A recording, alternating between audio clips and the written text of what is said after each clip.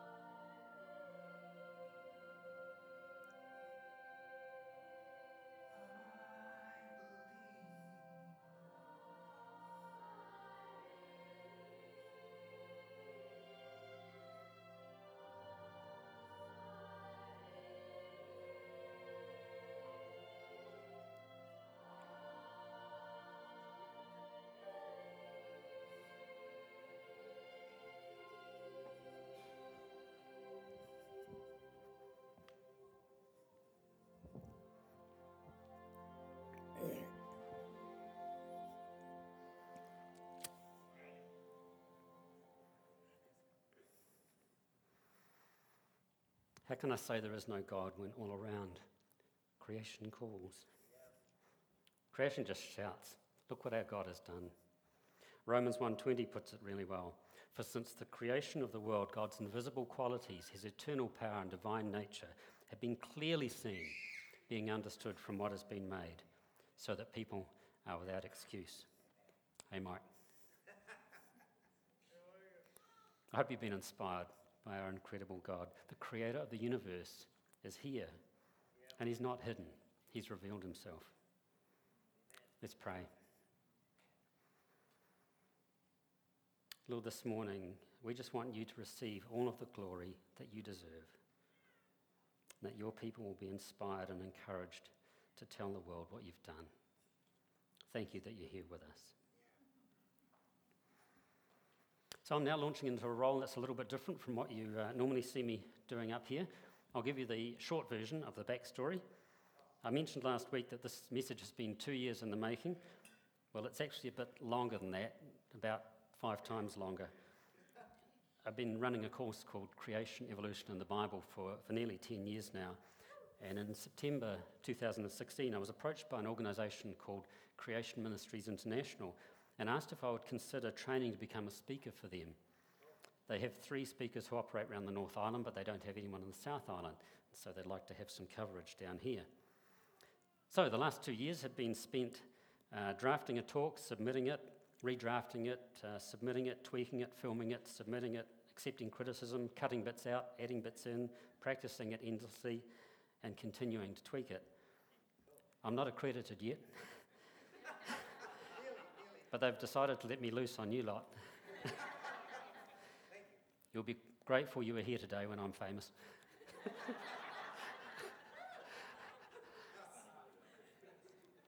I want to publicly acknowledge my wife Linda and her support and sacrifice. She has been a worship leader widow for nearly 20 years. Not many of you will fully understand what that involves. Then the course, and now this, which involves me disappearing off to the computer room for literally hundreds of hours. So thank you. I couldn't do without what I do without your support. Okay, are you ready to go? Yep. You're strapped in. As I said before, I'm representing a global organisation called Creation Ministries International, which exists to build the faith of Christians, to give them confidence in the Bible and to encourage them in sharing their faith with others. We describe this as arming God's army. And we focus on the book of Genesis at the beginning of the Bible because that's the book most under attack by those seeking to discredit the Bible. The greatest weapon in that attack has been the theory of evolution.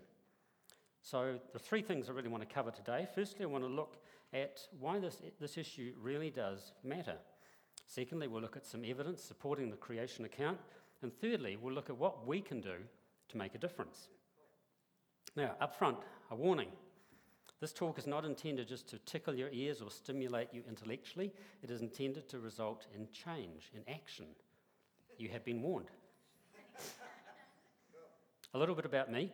In case you haven't guessed it already, I'm completely convinced that creation of the universe occurred exactly as described in the Bible, and I found the evidence in support of this to be absolutely overwhelming. But I'm very aware that it took me some time to get to that position. And I know that not everyone here will hold the same view right now, but we're all on a journey. For me, though, it was really exciting when I began to discover that science had not disproved the Bible, and in fact supports what's in it. All it took was access to good information and time to process and to digest it. So I want to encourage you to keep investigating, keep learning, keep questioning. That doesn't indicate a lack of faith. It's actually very healthy. And there's no shortage of useful information available. There's a variety of resources available today out in the cafe there. They are there to equip you, your family, your friends in this important issue. Creation Ministries is a not-for-profit ministry. It's primarily donations funded, and we want these resources to be as accessible as possible. Now, I really love science, but I'm not a scientist. I don't have any scientific qualifications beyond Year 13 physics or chemistry. But what I've found is that you don't need to be a scientist to understand this issue. You just need to be equipped with the information. What I have been doing with my life is the maintenance of big airplanes, specifically jet engines, as an aircraft engineer for about 38 years, and flying small ones as a hobby for a bit less than that. Now, flying is an incredible privilege, which allowed me to do some really fun things like this. Stalling an aircraft is a bit different to stalling a car. It can result in a spin, which some passengers find unnerving because you end up pointing straight at the ground, going round and round. But it's perfectly safe if carried out at altitude. That was on purpose, by the way. Now, flying comes with a warning. It's highly addictive. My wife will tell you that I spend way too much time looking skyward and wishing I was up there. But up there isn't always a good place to be. There is a truism in aviation that says it's better to be down here wishing you were up there than to be up there wishing you were down here. It's very true. And the chances are, if you find yourself up there wishing you were down here, it's because of something you didn't do or you didn't know before you even took off. It's highly likely that you weren't fully prepared or equipped in some way. Now, the same is true for all of us here today. We need to be prepared and equipped ahead of time. We all have conversations, or we should do, where we talk to people about Christianity and the Bible. How do you go when you're in that position? The Apostle Peter in the Bible has some advice for us in this regard. He tells us to always be prepared to give an answer to everyone who asks you to give the reason for the hope that you have. In 1 Peter 3:15.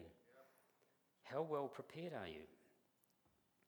What will you say when your teenager comes home and says, "We learned all about evolution at school today and how it works"? Or your workmate says, "How can you deny evolution? The fossils prove it."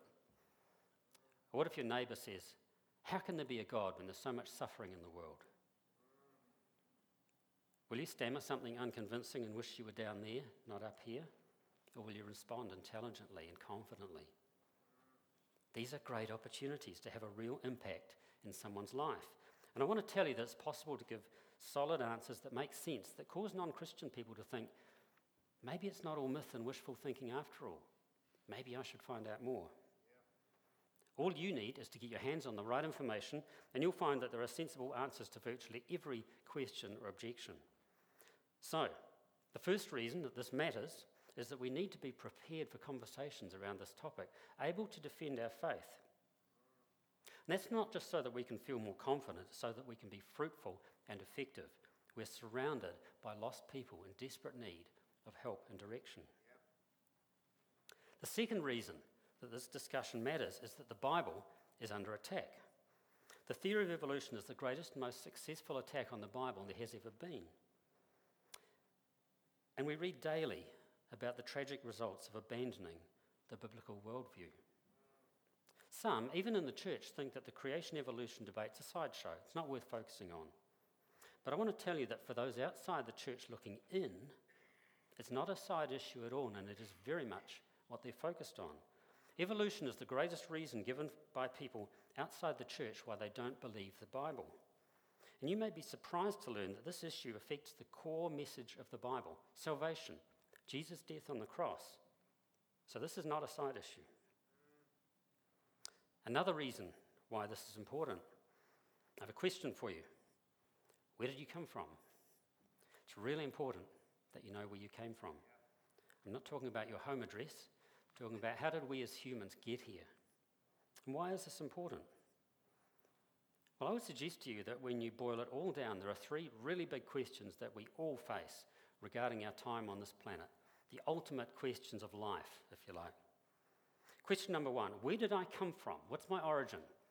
Question number two, why am I here? What's my purpose in life? Question number three, where am I going next? What happens when I die? And I also want to suggest to you that the answers to questions 2 and 3 depend entirely on how you answer question 1.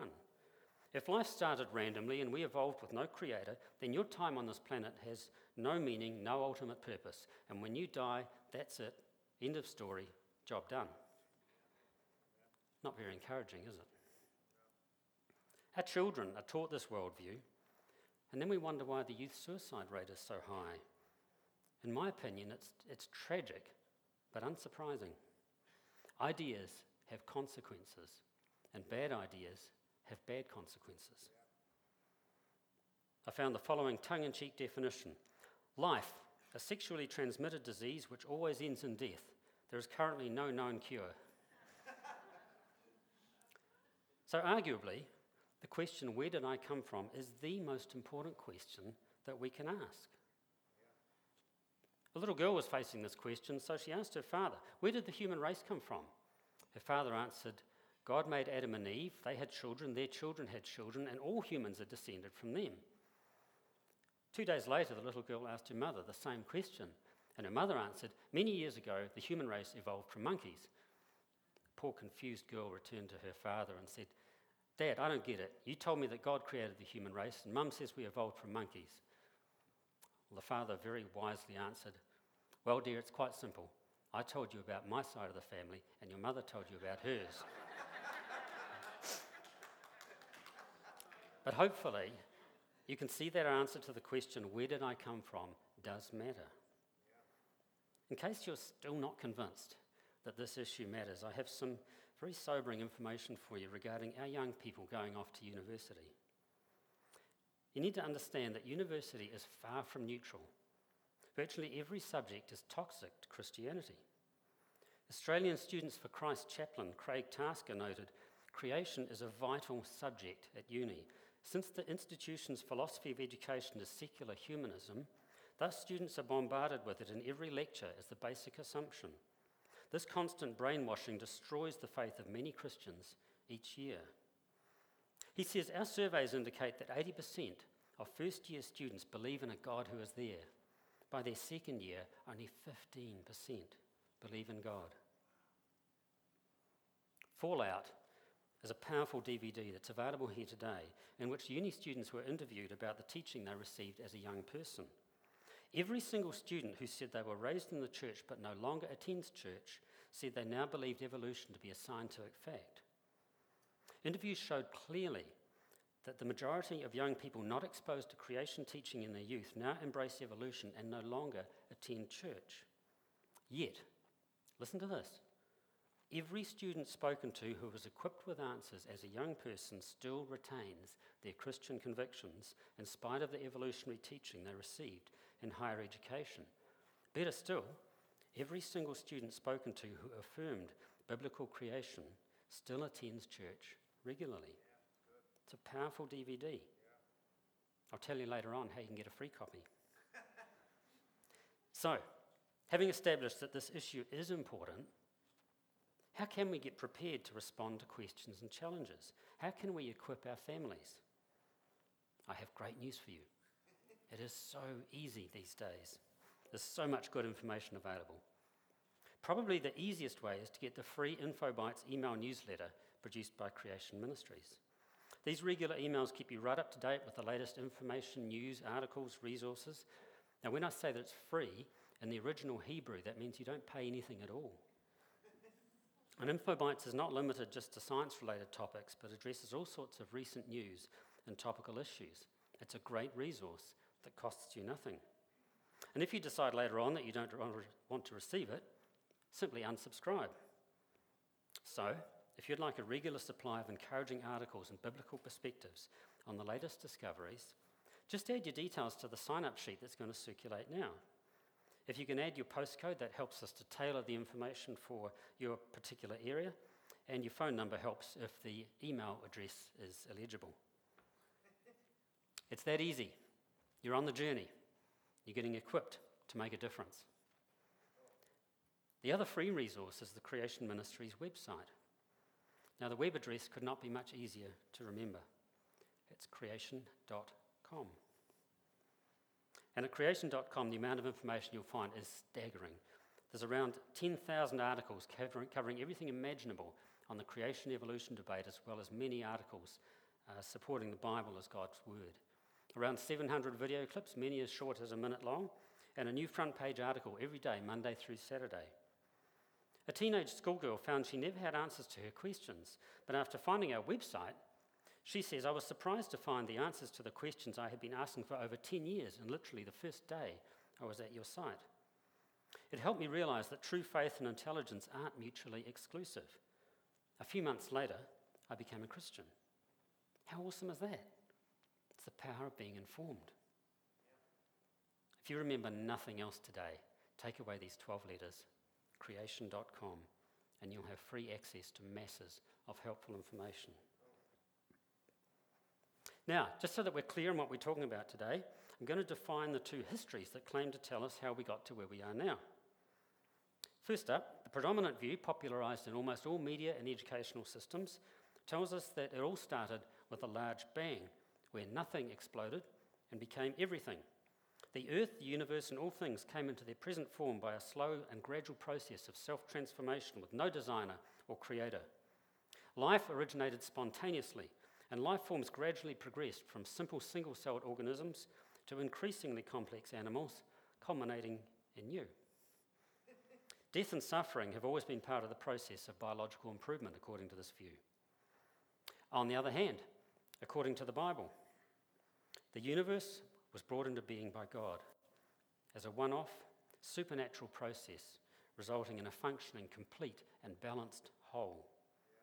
Creation was initially very good or perfect, with no disease, pain, suffering, or death. God created plants, animals, people, able to reproduce only within their own kind. Humans were designed with purpose and created fully formed, intelligent, and creative. After the fall, where Adam and Eve rejected the only restriction they were given by God, the whole of creation was judged.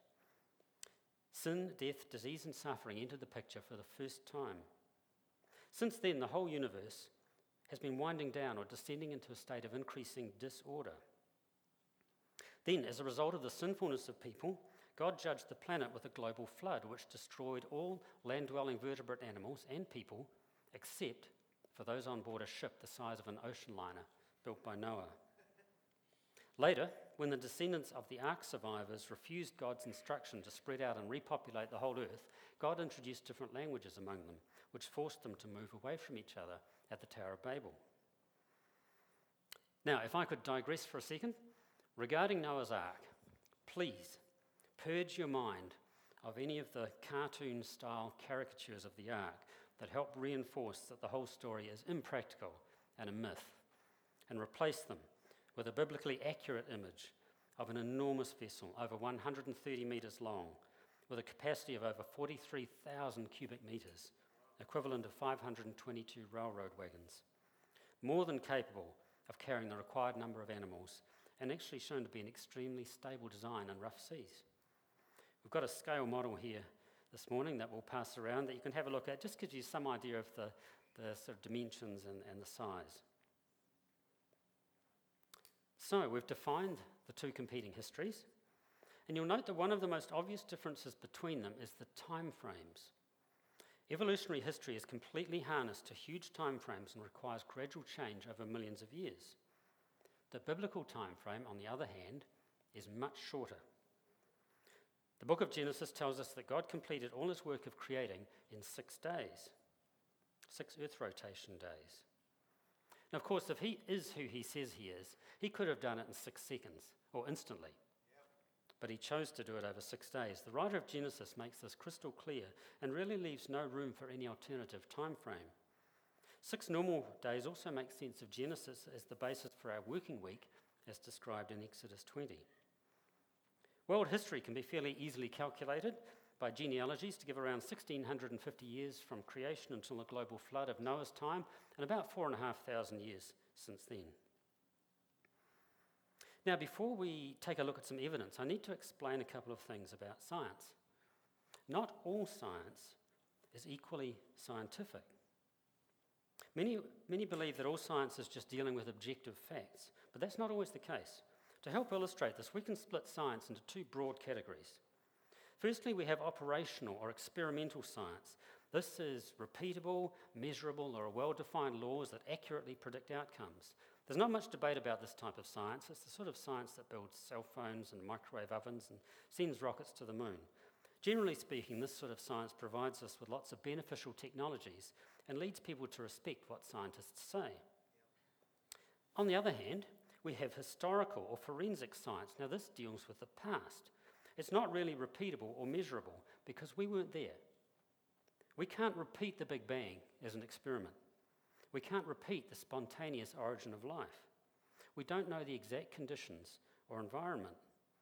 We should remember what God said to Job, "Where were you when I laid the foundations of the earth?" in Job 38. Some evidence will be available to us today, but this will be interpreted by a human. Both evolution and creation fall into this second category. So to reiterate, operational science deals with the present, it's observable, it's repeatable, and historical science, which is what we're discussing today, deals with the past, it's not observable or repeatable. And this is an important distinction to make. This is where worldviews really come into play, and this explains why there can be such different explanations for the same evidence. Both evolutionists and creationists are observing exactly the same evidence, but coming to very different conclusions because of their worldviews. One more thing about science. Science is investigative by nature. Ideas change as we learn more.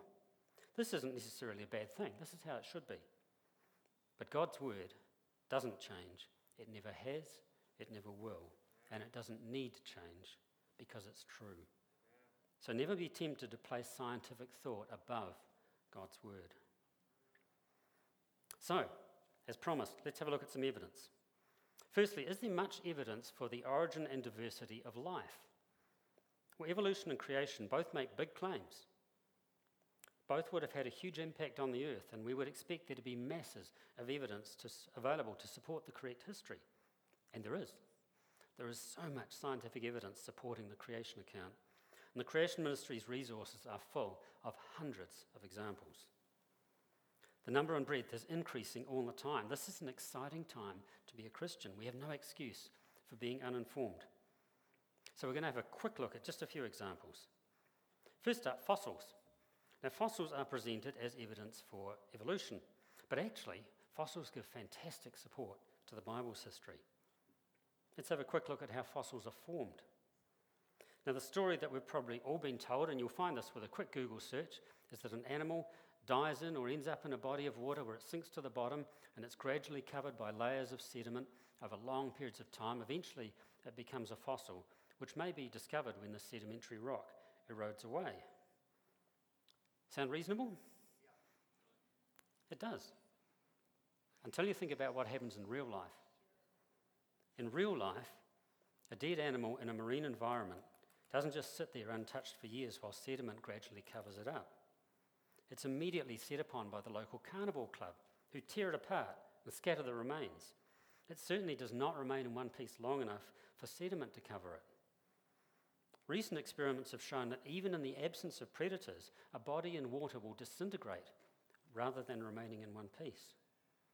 In reality, the only way to create a fossil is complete and rapid burial of the dead animal, excluding oxygen and preventing carnivores from making a meal of it. Now, millions of fossils have been found all over the globe in rock laid down by water. What sort of event could account for the rapid and complete burial of millions of animals all over the earth? It's not a trick question. Relax. The global flood of Noah's day provides the ideal explanation for what we find. Now, understand this about Noah's flood. This was not just a benign raising of water levels after a lot of rain. This was an incredibly violent and catastrophic event. There would have been tectonic and volcanic activity on a huge scale. The whole surface of the earth was reshaped. There would have been sediment flows on a massive scale all over the earth, well able to drown, bury, and fossilise millions of animals. Other pieces of evidence that support this explanation of drowning and rapid burial are fossils that appear like a snapshot in time, showing animals eating or giving birth.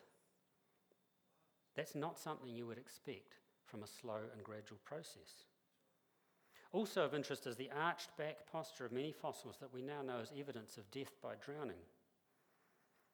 And we have a real fossil to pass around this morning for you to have a look at. This is a Phacops trilobite, which is an extinct marine arthropod. The detailed preservation on this fossil is evidence that it was rapidly buried before scavengers could munch on it. I would disagree with the age given for it of 405 million years. It was very likely fossilised during Noah's flood, about 4,500 years ago. So this morning, you can touch something that was very likely to be walking around as Noah loaded up the ark. There are many other ways in which the fossil record supports the Bible's version of events. Next, we're going to have a look at genetics and mutations in particular. This is another area where the two histories are completely opposed. In the evolutionary version, we have evolved uphill from simple life forms to more complex via many very small steps over enormous time periods. So we are supposedly getting better over time. The Bible, however, indicates that at the very beginning, Adam and Eve were genetically pure. After they disobeyed God and the whole of creation was cursed, mutations began to increase to the point where now around 100 additional new mutations are added per person every generation. So what are mutations? Mutations are errors that can occur when our DNA is being copied, and mutations are not good. They're responsible for thousands of inherited diseases and cancer. So if we inherit 100 new mutations every generation, as well as the existing mutations already present in our family line, we're not improving. We're going downhill, and quite rapidly. The modern discovery of genetic entropy, that we are carrying an ever-increasing number of mutations, is exactly the opposite of the evolutionary story, but aligns perfectly with the Bible, which tells us that our genetic golden age was in the past, at the beginning. We're now degrading or going downhill. And we see this as the number of mutations increases in each successive generation. So if you're a fan of shows like X-Men, I'm sorry to have to break it to you, mutations don't give us superpowers. They give us diseases. This is also powerful evidence for the shorter biblical time frame, because at the rate mutations are increasing in us, the human race would have become extinct many times over if we had in fact been around for 1 million years. Evolutionary geneticist Alexei Kondrashov asked, why aren't we dead 100 times over? This overall downward trend is also strongly supported by the second law of thermodynamics. If you want to know more about that one, have a look on creation.com or ask at the resource table afterwards. Next, we'll have a look at natural selection. Now, the Bible tells us in Genesis 1 that God created all living things able to reproduce only within their own kind. The biological law of heredity aligns beautifully with this. But we do see change in living things. How does that work? Is that evolution? Well, natural selection is real. But as the name suggests, all it can do is select from the genetic information that's already available. It can't add new information to give new organs, new limbs, new functionality. And in some cases, genetic information may be permanently deleted from a population. Let me explain. Suppose we start off with an isolated population of dogs with the genes for short and long hair. You'll note the biologically accurate depiction of a hairy gene and a non-hairy gene on the chest of each dog. The letters S and L stand for short and long hair. Now, the two parents shown, who have somehow developed the ability to walk upright, carry the genes for both short and long hair, and they can potentially produce a variety of offspring with short, medium, and long hair. Now, suppose an ice age occurs. The short and medium-haired dogs may die out completely, and only the long-haired dogs survive. The key here is that the surviving long-haired dogs only carry the genetic information for long hair and can only produce offspring with long hair. This is natural selection in action. But note two things. Firstly, the dog population has changed, but they're still dogs. They haven't changed into anything else, and they never will. Secondly, there has been a loss of information. We have lost the genetic information for short and medium-haired dogs in this population. So natural selection is real. It was actually discovered by creationists before Darwin, but it doesn't help with increasing complexity. It reduces information content rather than increasing it. It explains the survival of the fittest, but not the arrival of the fittest. It's a culling force. It's not a creative force. So we've had a quick look at fossils, mutations, and natural selection. There is so much more evidence available in all the scientific disciplines that supports the Bible's history. As I said before, if you want to see lots more evidence like this supporting the creation account, Check out the resource tables afterwards. Or go to creation.com. You'll be amazed at the wealth of information available there. I hope you're beginning to see that armed with a bit of information, a few key concepts, it's very easy to present a strong case for the truth of the biblical account. Now, I know that at this point, some people are torn between the two histories. Remember the story about the little girl being confused by two very different stories of origins. This really is a position that many Christians find themselves in. They hold dear to the Bible as a message from God, but they've also heard it stated so confidently, so many times by so many well-qualified people that evolution is an unquestionable scientific fact.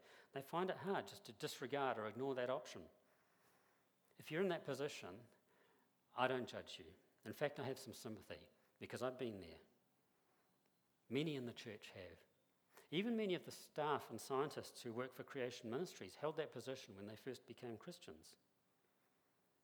So if that's you, what do you do? I want to suggest to you that you have three choices. One option is to segregate your life into different compartments where you apply one worldview in a church setting and a different worldview outside of the church. However, this approach causes internal stress as we try to be different people in different environments. It's ultimately unsatisfying and confusing. Another option is to try to combine the two histories and find some middle ground, find a way to make them both work. Many have tried this, but no one has succeeded without adding confusion and doing damage to critical doctrines in the Bible. Some try to stretch the 6 days of Genesis into millions of years to accommodate evolution, but every attempt to combine the two histories ends up as a combination of bad science and bad theology. The two histories are completely incompatible. Let me explain this a little bit because it's a really important point. Remember what I said earlier about the two histories being very different with respect to the time frames.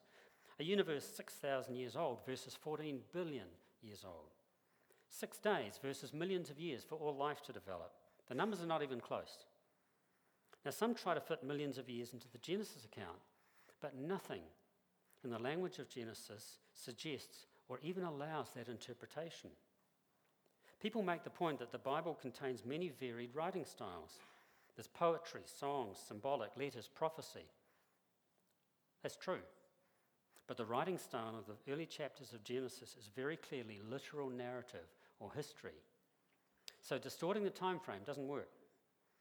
Another significant difference is the sequence of events. There are two main aspects to this. Firstly, the Bible tells us in Romans chapter 5 that the first appearance of death is only after Adam and Eve rebel against God. Prior to that, there is no death, sickness, or disease, a world that is totally good. In the evolutionary version, however, death and suffering are there from the very beginning, part of the creative process. Secondly, in the evolutionary version, mankind appears near the end of history, after billions of years of cosmological evolution and millions of years of biological evolution. In the biblical history, mankind is there near the beginning. A third issue with trying to combine the two versions is the damage done to major themes of the Bible. This is where we discover this is not just an Old Testament issue. Take note here, this is going to be new for some of you. In trying to combine evolution and creation, we are in effect saying that Jesus was mistaken when he said, but at the beginning of creation, God made them male and female in Mark 10:6. Remember how in the evolutionary version, people only appear near the end of history. Jesus said they were there at the beginning. The Apostle Paul must also have been in error when he said, for Adam was formed first, then Eve, in 1 Timothy 2:13. Even the linchpin of Christianity, Jesus' death and resurrection, no longer makes any sense if death wasn't the result of Adam's disobedience. The Bible's very clear that sin appeared and impacted all creation, the whole universe, because of the actions of one man, Adam. Romans 5:12 describes this. Therefore, just as sin has entered the world through one man and death through sin. The Bible then describes a parallel process where the actions of one man, Jesus, who's described as the last Adam, was able to reverse the effects of sin on all mankind. Romans 5:18 says, consequently, just as one trespass resulted in condemnation for all people, so also one righteous act resulted in justification and life for all people. And in 1 Corinthians 15:22 it says, for as in Adam all die, so in Christ all will be made alive. This makes no sense at all if there was death, disease and suffering before Adam sinned. A further problem with trying to combine the two histories is that we have to accept that a supposedly good God used death and suffering as part of a creative process. What we find is that any attempt to combine the two histories forces us to accept that Jesus was in error in what he said and that his death on the cross was pointless. Now please don't misunderstand me here. I am not saying that accepting the biblical age of the earth is essential for people to be saved, but I really hope you can see that trying to combine the two versions inevitably results in confusion and distortion of key doctrines in the Bible. So again, the question, what do we do with these two opposing histories? Trying to split your life into two separate compartments doesn't work. Trying to combine the two versions doesn't work. The third option that I recommend is that you get informed. Investigate the claims of both and come to your own decision about which is correct. And to do that, you need to be equipped. So back to Peter, who told us to always be prepared to give an answer to everyone who asks us to give the reason for the hope that we have in 1 Peter 3:15. And the flying analogy of being prepared and equipped ahead of time. This is the reason that the Creation Ministries speaker lug around lots of books and DVDs and magazines and pamphlets. It's so that you can do your own investigating, so that you can get equipped, so that you can hear the side of the story that you're not going to hear in most classrooms or on the Discovery Channel. It's so that you can hear from real scientists who have got real degrees from secular universities, scientists who have been involved in real research and who have found that the biblical history is by far the best fit in explaining our universe and everything in it. We're not selling resources to make money. We're a not-for-profit ministry. The primary aim of Creation Ministries is to help you get equipped with information and tools, able to effectively defend God's word. If I could borrow from a colleague and put this in culinary terms, I would suggest to you that this talk is nothing more than an appetizer. The main meal is out on those tables in the cafe. Don't underestimate the impact that you can have by getting hold of good information and passing it on. It really isn't difficult, and there's a battle going on over the hearts and minds of our family and friends. So stop for a moment and think, who in your world needs to hear this message? Who do you know that needs to be informed?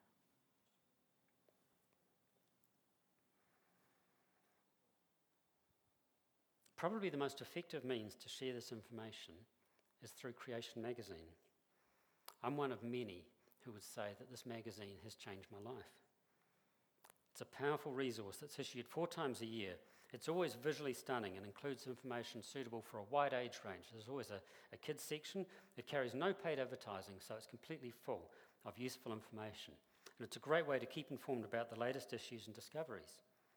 Creation Ministries receives many testimonies of the life-changing impact of this magazine. For example, a young scientist called Sonia had rejected Christianity, but a colleague both memorized and photocopied Creation Magazine articles and shared them for over 2 years. She says the process was interesting and that once I realized that creation could have happened, thereby removing my evolutionary foundation and replacing it with a creation foundation, I then found it easy to accept the entire gospel message. By passing on a copy or even subscribing for someone else, you could be instrumental in that kind of change in their life. How amazing would that be? Additionally, the hard copy subscription to Creation Magazine now includes the digital version, which you can access on up to 5 devices. No steak knives, sorry. But wait, there is actually more. If you subscribe for 1 year, you get a free back issue, and a 3-year subscription will give you a free back issue and 2 sleeved DVDs. One is called Rapid Rocks, and it gives lots of geological evidence for a global flood. The other is the Fallout DVD that I mentioned earlier about university and our young people leaving the church. This family magazine gives God the glory and gives you the answers to defend your faith and uphold the true history of the world found in the Bible. There's another sign-up sheet that's going to circulate now for those who wish to receive the Creation magazine. I really encourage you to do so if you don't already receive this amazing resource. Just fill out both parts of the sign-up sheet, tear off the stub, and take it to the resource table after the service to collect your freebies. I'm not exaggerating when I describe this magazine as life-changing. Many people continue to testify to that. Next, I'm going to highlight just a few of the other resources available. Creation Ministries' most popular book is the Creation Answers book. This carries the answers to more than 60 of the most asked questions about creation, evolution, and the book of Genesis. Questions like, who was Cain's wife? How did all the animals fit on the ark? How did bad things come about? How did all the different races arise? In my opinion, this is a must for every coffee table. It's great to have just sitting around as a handy resource. Virtually every question that will be raised in a forum like this has already been answered in the Creation Answers book, and pretty much any challenge thrown at you by a skeptic is covered in an understandable way. We also carry child-friendly books. The Please Nana series include Please Nana, Who is God? And Please Nana, What is Death? These deal with difficult concepts in a child-friendly style. Next, Refuting Evolution is a powerful book that deals with the main arguments for evolution used in schools and universities. Now, maybe you have concerns about young people struggling to do well at school in evolutionary topics if they learn about biblical creation. What we find is actually the opposite. One of our speakers reports a couple of years ago, a young Facebook friend commented that he had been reading creation stuff for years and that it was a lot of fun. Matthew went on to say, I've actually found that I'm acing biology, specifically evolution, because I seem to know more about it than my teachers. Matthew was excelling in his studies because he understood the scientific concepts. I hope you can see that exposure to this information really works, and it's not hard to find. The biblical explanation has such power, not only to explain what we see around us, but as people see that it makes sense, they're drawn towards Jesus and salvation. And ultimately, that's what it's all about. There are many DVDs as well, covering topics like, why is there so much suffering if God created a very good world? Dinosaurs, an amazing witnessing tool in support of the Bible. Biology, one of the most exciting areas, and more as recent discoveries are supporting the Bible. Geology, the earth is covered with evidence for Noah's flood. Astronomy, and many more. Today is a great opportunity for you because these resources are not available in schools or libraries or even in many Christian bookshops. And finally, another reminder about the Creation Ministries website, creation.com. All of this has been produced so that you can get informed, equipped, excited about the truth of the Bible, and able to confidently deal with any questions that come your way. I'm living proof that you don't need to be a scientist to get a good understanding of these issues. People like you and I can really impact our culture. So, to round it all off, I want to return to the three big questions we considered at the beginning. Where did I come from? Why am I here? Where am I going next? Remember how our answers to questions 2 and 3 depend on how we answer question 1. Well, if the Bible was correct in what it tells us about question 1, that we were deliberately created by an all-powerful, all-knowing, all-loving God, then it's only sensible that we look at questions 2 and 3 and consider, what does the Bible say about them? Regarding the question, why am I here? The Bible, which is described as a love letter from God all the way through, tells us that God created us to be the recipients of his love, that we were designed to love him back, to know him intimately, and to live a life of purpose, fulfillment, and excitement. Regarding the question, where am I going next? The Bible also gives us a very clear answer. Remember how good the world was before the entry of death and suffering brought on by sin. God promises restoration to a similar state, but even better.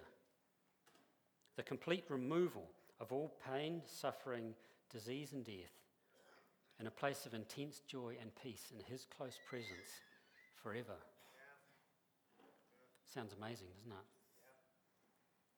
Again, remember how Adam and Eve had the choice of obeying God and remaining in a perfectly good paradise, or rejecting him and experiencing the pain and suffering that were never intended for them.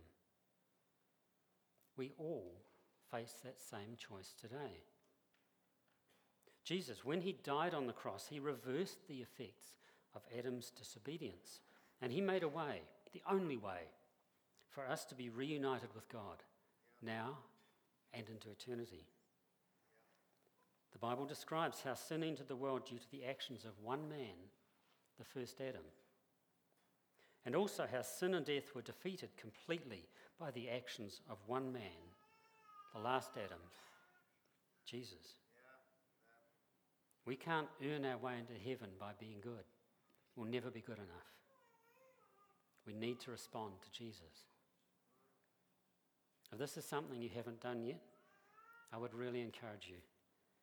Keep searching, keep asking, keep investigating. Talk to any of the leaders here. Just don't do nothing. So to close, I want to suggest to you that the Bible is completely consistent with what we observe in the world around us. It is not opposed by science. We can trust it with our lives. Returning again to the challenge in 1 Peter 3 to always be prepared. This is so easy for us today. There's a wealth of information available. I really encourage you. Take a look at the resources available here today and take something away that you can digest at your leisure. Just don't forget the last part of 1 Peter 3, which counsels us to talk to people with gentleness and respect. This is such an exciting era for Christians as more and more scientific discoveries are made that so powerfully support what God has said all along. So again, I encourage you, keep learning. Keep getting better prepared to answer the questions and challenges that will come your way. Don't be this guy. If this has whetted your appetite, I regularly run an 8-week course where we look at these issues and many others in a bit more depth, and I'll be available afterwards if there are issues or questions that you want to talk through. If you prefer, talk to church or your Connect group leadership. Asking questions is a really healthy habit. Always be prepared. Thank you for listening. You made it.